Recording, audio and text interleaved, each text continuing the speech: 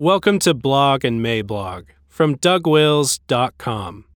This audio is brought to you by Canon Press. Before we get started, I wanted to point you to a book called Angels in the Architecture, A Protestant Vision for Middle-earth.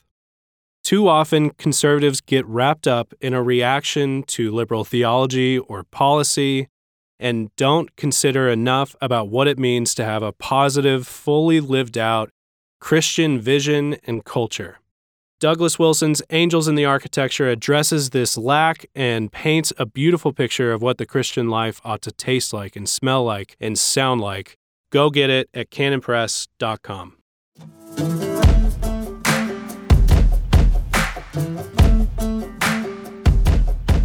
In which we have an opportunity to talk about ourselves in the third person.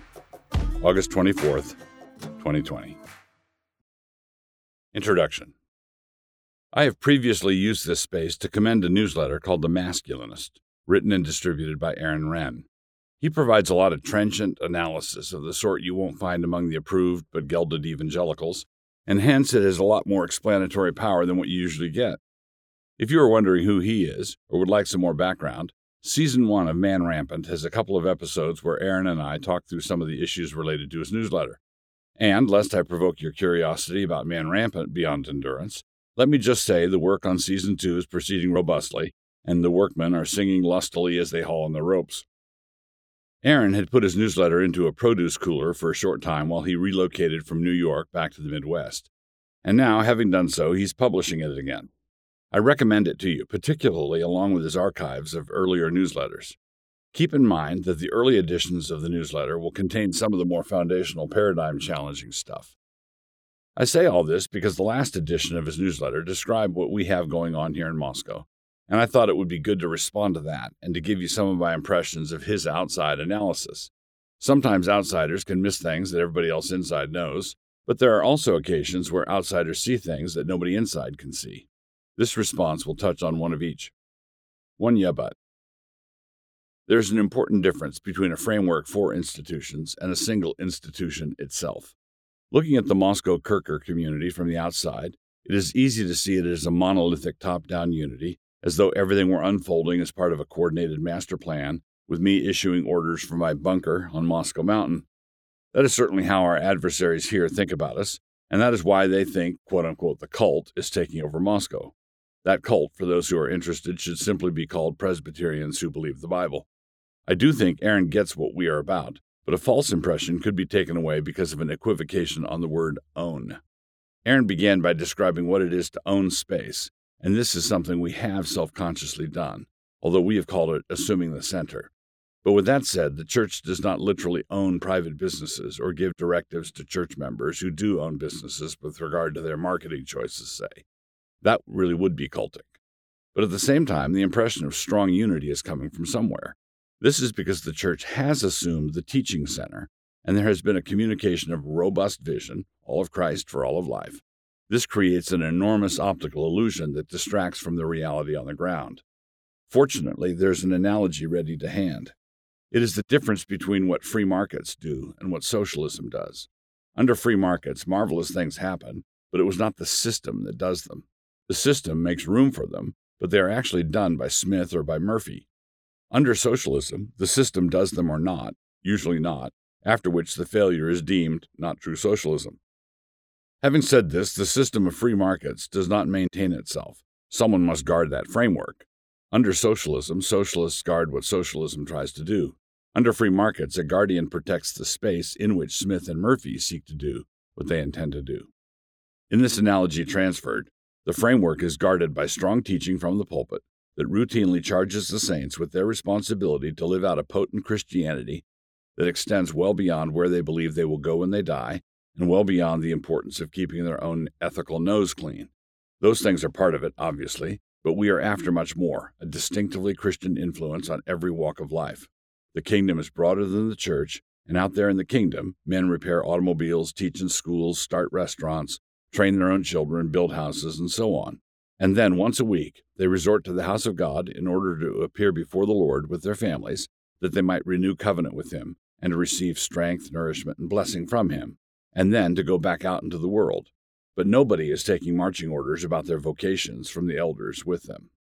Put another way, the Kirker community has an organic unity, not an organizational flowchart unity. A valuable takeaway. In his piece, Aaron urges his readers not to let the fact that their lips curl when they hear the name of Douglas Wilson get in the way of hearing him out. They need to recognize that something unique is going on here. That is true enough, and it is a good exhortation. Something is going on here, as Buffalo Springfield would have noticed were they here. Now, Aaron describes it as a lived-out example of Rod Dreher's Benedict option, and I do believe it is possible to talk of it that way, but only temporarily. If you take the longer post-mill view, which we are endeavoring to do, it is more like the Boniface option. We are not so much trying to build a secure tree fort in the Tree of Thor, as we are trying to chop down the Tree of Thor. With that said, some friends of our ministry might make the mistake of being put off by how Aaron sets up his very high praise for what the Lord has done here.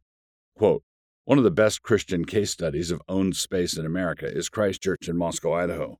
Put aside for a minute any distaste you have for Doug Wilson, his oddball theologies, his trollish blog posts, how he runs his church, etc." Close quote. We should begin by being honest here. Getting used to Doug Wilson can certainly be an uphill climb. I myself have an undue advantage in this, having been at the arduous task since I was a child. But instead of taking umbrage at words like oddball or trollish, the thing to note is that Aaron grasps an essential element of what has been happening. This is something that he sees and which I believe has been very hard for people from within our community to see. So instead of the word trollish, pretend that he used a more suitable word like stalwart or stout-hearted or valorous. Aaron nevertheless sees something crucial that is really easy to miss once you've been here for a while. Quote, "His blogging draws like-minded people from across the country to Moscow. Even more importantly, by adopting a lower class, i.e. positive world motif, he repels people who don't share his beliefs. This helps keep people who might want to capture his institutions at bay.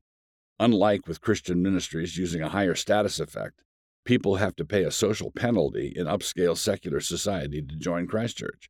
That penalty alone likely deters people who are very concerned about their standing in secular society from joining. The Christ Church people are actually very sophisticated and could give off a much higher status vibe if they wanted to.